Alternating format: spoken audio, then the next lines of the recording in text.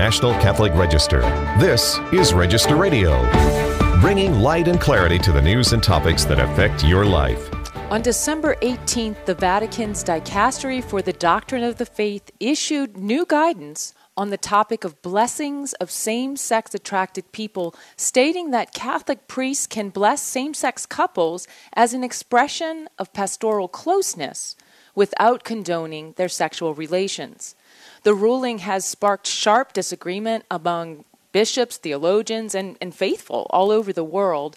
This week on Register Radio, we talk to a pastor, Father Jeff Kirby, and get his take on the new decree. I'm Jeanette DeMello, Executive Director of the National Catholic Register and Catholic News Agency. I'm your host here on Register Radio, joined by my co-host Matthew Bunson, who is EWTN News' Vice President and Editorial Director. So this new declaration by the Dicastery for the Doctrine of Faith is called Fiducia Supplicans, and it's on the pastoral meaning of blessings. And joining us to talk about that today is Father Jeffrey Kirby. He is a pastor of Our Lady of Grace Parish in Indian Land, South Carolina. He's a host of a devotional podcast, Morning Offering with Father Kirby, and he holds a doctorate of sacred theology with a specialization in moral theology from the Pontifical University of the Holy Cross at Santa Croce in Rome, which is also where I went to school for my communications degree. Father Kirby, welcome to Register Radio. Thank you, Jeanette. It's good to be with you. Yes, I didn't realize we were alum of the same school, so that's kind of fun in Rome. Yes, yeah, so, wonderful. Yes. Before we get started today to talk about this document's reactions, there are a myriad of reactions about it. Yours was a particular one related to how a pastor might see this. I would like to bring Matthew on to kind of give us an overview about what this document actually says. Matthew, what's in Fiducia Supplicans? Yes, well, this is one of those documents that goes to great lengths to stress what it isn't as compared to what it is, and what is allowed as compared to what is not allowed. And I say that because exactly what we're seeing under the prefectship of Victor Manuel Cardinal Fernandez, who's the recently appointed prefect for the Dicastery for the Doctrine of the Faith, and this is a document that he also stresses in his prefatory note, is issued with the approval and under the signature of Pope Francis, is basically questioning what has been asked to the dicastery from around the world as it relates specifically to the question of blessings for those in irregular situations, and in particular those of the same-sex attraction or same-sex couples. And what he tries to do is to lay out a very lengthy explanation and a sort of reflection on various blessings. And at the end of the day, he basically creates a separation between liturgical blessings or sacramental blessings and pastoral, non-liturgical blessings, arguing and declaring in this document that it is possible to give pastoral blessings to those in irregular situations, specifically, as is referenced in this document, to same-sex couples, so long as, and there's a very lengthy list of fine print to this, you do not in any way seem to be validating the existence of this couple. It does not in any way look familiar or anything like a sacramental liturgical blessing. It cannot be connected in any way to a situation that would imply a marriage. You cannot do it, for example, at a civil union. You can't have attire that would look anything like something that happens at a wedding. Mm-hmm. And the language itself, as the document stresses, has to be simple and spontaneous. Right. And it cannot have any form of a formal text. So in other words, what the bishops in Belgium and parts of Germany and in the Netherlands have been proposing is to have a formal rite for these types of blessings for same-sex couples. That is strictly prohibited in this document. Right. I do want to talk about reactions, but I also want to bring Father Kirby on. Father, what is new about this. I mean, the people on this show, we don't do blessings. That's a pastor's role in many respects. There's a book of blessings that kind of guides the blessings that a pastor would do. What do you see when you read this as being different? Yes, I think the thing that stands out most is the blessing of the couple rather than individuals. And the fact that there's no reference to repentance or conversion or even the sacrament of reconciliation. The fact that a whole portion of the basic process of conversion or the gospel message just seems missing. And so the idea that a couple can approach a priest supposedly in a spontaneous manner, wanting pastoral encouragement, and then the couple who are in a state of sin. And just to clarify, there can be a sinful act. Someone tells a lie, someone looks at pornography. It's a sinful act. We're talking about states of sin. So, for example, a gay couple or divorced and remarried. By extension, we can also include cohabitating couples that are in a state of sin. And they're asking, and now the direction is it can be permitted to give a blessing to the couple. Because we've always given blessings to individuals. I mean, many parishes, it's done even within the communion rite at Mass. Someone who's not able to receive Holy Communion, the person approaches, crosses their arms, receives a blessing.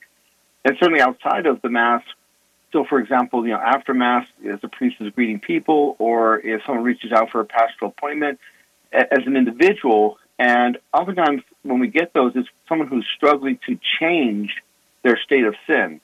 So either they're seeking greater understanding or greater clarity, or they're looking for that extra oomph of grace to finally take these steps. So the fact that all that is missing, and it's just, well, if this couple comes up to you, you can bless the couple, that is remarkably and sharply different than what the pastoral experience is on the ground. So one of the most noteworthy, tweets or reactions was from Father James Martin, who has really for a long time advocated for quote-unquote greater pastoral care for homosexuals. And he tweeted as a response to this that today is different from yesterday. I can bless a homosexual couple, something that I was not able to do yesterday. And basically what you're saying is he was right. We are able, the priest is able now to do something he couldn't do the day before, December 17th. So I saw that tweet, and he posted a picture of him giving a blessing to what appeared to be a gay couple. I would argue that even that defies the directives of the Declaration. And that brings up another point, because I would say the Declaration emphasizes heavily the spontaneous nature of what's supposed to happen. Right. But that's not what Father James Martin did. And I'm going to argue that that's what's going to happen across the board. All those areas of guidance that Matthew summarized a bit ago, all those are going to be ignored. And we know that. And there'll be no accountability. And I say we know that because we can look at other areas where the Church has given or permitted aspects of concession, and what was meant as an inch became 10 miles. And the fact that, what's going to happen when a priest says, no, I'm going to wear my cassock and surplice, or my chasuble when I give this blessing, or no, I'm going to go to the courthouse and give the blessing after the civil union ceremony or the marriage ceremony, or, all these, of course, are opposed to what the Declaration permits. Well, where is the enforcement, and will we see enforcement? And if there is enforcement by a particular bishop, will Rome support that bishop in the enforcement?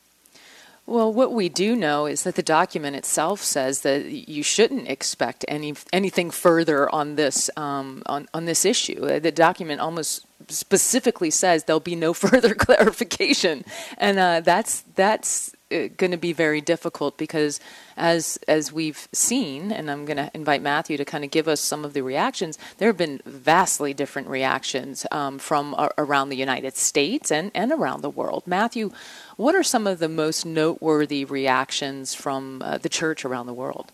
Well, the first and most significant to my mind is the one from a host of the African dioceses and Episcopal conferences. I say that because they are completely uniform in their outright opposition to what has now been decreed by the dicastery. They are simply banning blessings of same-sex couples or those in irregular situations. And we're looking at almost a continent-wide movement here. That stands in very stark contrast with the German Bishops' Conference and the Austrian bishops, who not only have welcomed the document, but the Austrian bishops have gone so far as to say this is now no longer an option for a priest, that they must do this. And to Father's point, a priest who refuses to give a blessing almost under any circumstances now, what's going to happen to them? Will they be publicly criticized? Will they be lambasted in the media for being homophobes or that they hate Pope Francis? Will they be called in by the bishop? And then, as Father also pointed out, will bishops who do this be criticized by Rome? And again, sharp contrast to those who are extending this right to give blessings as far as almost any priest wants. Yes, Catholic News Agency has been doing a great job in trying to document all of these various reactions. I'm going to point to an article of Catholic News Agency at ncregister.com. It's bishops around the world are divided over Vatican's same-sex blessing declaration, and this just gives a real sense of the places where there's a difference, I guess, in interpretation. And you do see in places like the United States, the Philippines, Ukraine, Ghana, Kenya, that there's an acceptance but a real caution about the implementation. And then there's places like Kazakhstan, Malawi, and Zambia where there's really a rejection of it. And then, as you mentioned already, Matthew, Germany, Austria have kind of openly embraced it and applauded it, and we probably will see even a bishop in those places doing blessings, which again will cause a great amount of confusion.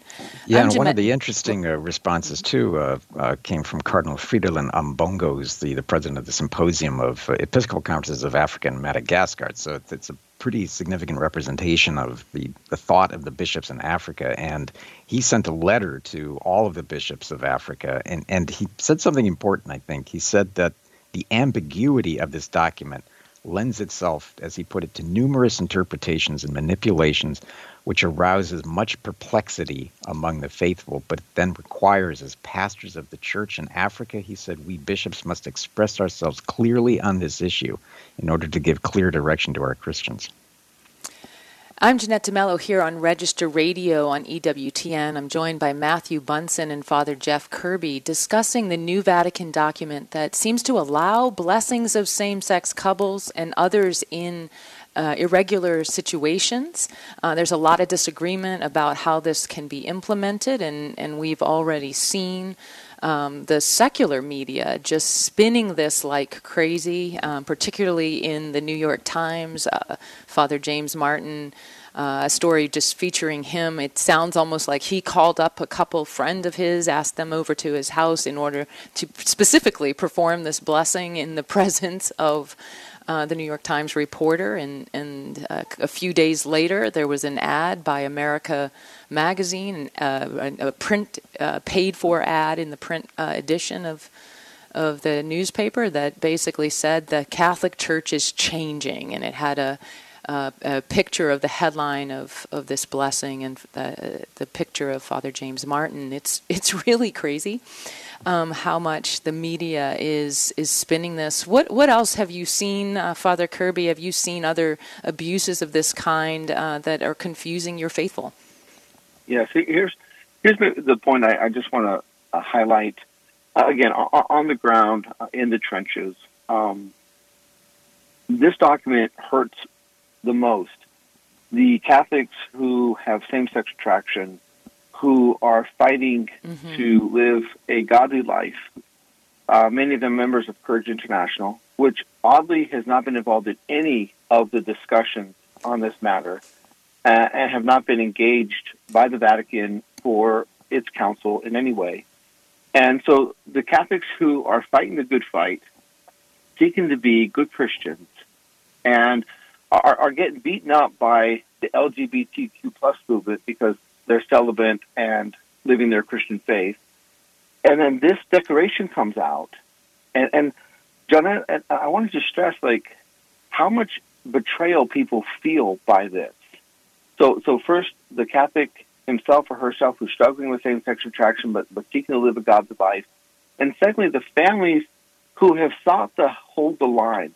I have families in my parish who are still licking their wounds from Thanksgiving, disasters where, their adult son wants to bring his gay partner to the Thanksgiving meal, and the Catholic family says, "You're always welcome as our son, but you can't bring this person in this relationship with you," and are seeking to hold the line, trying to bring their adult children back to the fullness of faith, back to repentance, to conversion, back to a relationship with the Lord Jesus. Again, still licking their wounds from Thanksgiving, are getting ready now for what Christmas is going to bring, because now it appears with this declaration that the Vatican says, well, it's okay, wink, wink, it's pastoral. And I just, I hope that the Vatican and high churchmen realize the sense of betrayal and frustration and even just anger that exists now among people who are trying to do the right thing, or have been trying to live the gospel life, or trying to call their loved ones back to the gospel way of life. And I just hope that that's being recognized and understood. That's right. You wrote in your piece at the Register, which is a pastor's view of this document. You wrote that this is not a reflection of a healthy church. That the pastoral concessions it gives for blessings of people in same-sex relationships and other irregular marriages is imprudent and not reflected of the reality on the ground. And you go on to say how it does hurt those people who are trying to live a godly life, you say, and that's a chaste life. That's what the church asks of anyone who is not in a sacramental marriage, that they live a chaste life, and that they are seeking to put the God-given sexuality in only in the context of a marriage, and so it's not only gay couples, right? It's not only people who are experiencing same-sex attraction, but also, as you mentioned, cohabitation, which is very widespread today. And Father Raymond D'Souza wrote in one of his columns that this presents the problem of a young person who's living with their partner, and he said hypothetically, grandmother is probing, oh, you shouldn't be living together, and now that young man can say, oh, well, look at this, Grandma, yep. The Pope is allowing a blessing, and we are. We have this blessing of this priest, and that again creates distortion. What is the experience that you see on the ground within your parish, within the context of your pastoral ministry, when it comes to people in irregular situations? You write that this is not healthy, but that there are healthy ways to treat these pastoral irregularities. Yes. Because in the piece I mentioned that in a healthy church, all the structures of the church, including Vatican dicasteries, would be in service to the church on the grassroots, would understand that the parish is where the vast majority of Catholics hear the gospel, sacramentally encounter the Lord, and who experience the life of the church. And in a healthy church, everything would kind of serve that purpose. And again, in this declaration, we don't see that. One area that I see that's also related to the declaration is those who are in divorced and remarried relationships. Mm-hmm. And when we ask a Catholic to go through the annulment process, I always approach that with great pastoral sensitivity, because I'm asking someone to go through some of the most difficult times in their life, a time of life that led to a divorce. And oftentimes it involves everything you can imagine, from drug addiction to domestic violence to child neglect, to it's just everything. And we ask them to go back and to walk through that experience in the annulment process in order to help the church to discern whether or not the sacramental bond took. Mm-hmm. And now with this declaration, it is going to be 1,000 times harder to get couples to do that or the ones who are in the annulment process for them to continue, because they're going to say, well, why do I need this annulment? I can get your blessing anyway. And already they might be doing it with some hesitation, because who wants to go back to times of great suffering in their lives? So that's another whole area where this declaration is really hurting, the overall cause to try to bring back people back to a full relationship with the Lord. So we talk about cohabitating couples, we talk about gay couples, and also the divorced or remarried.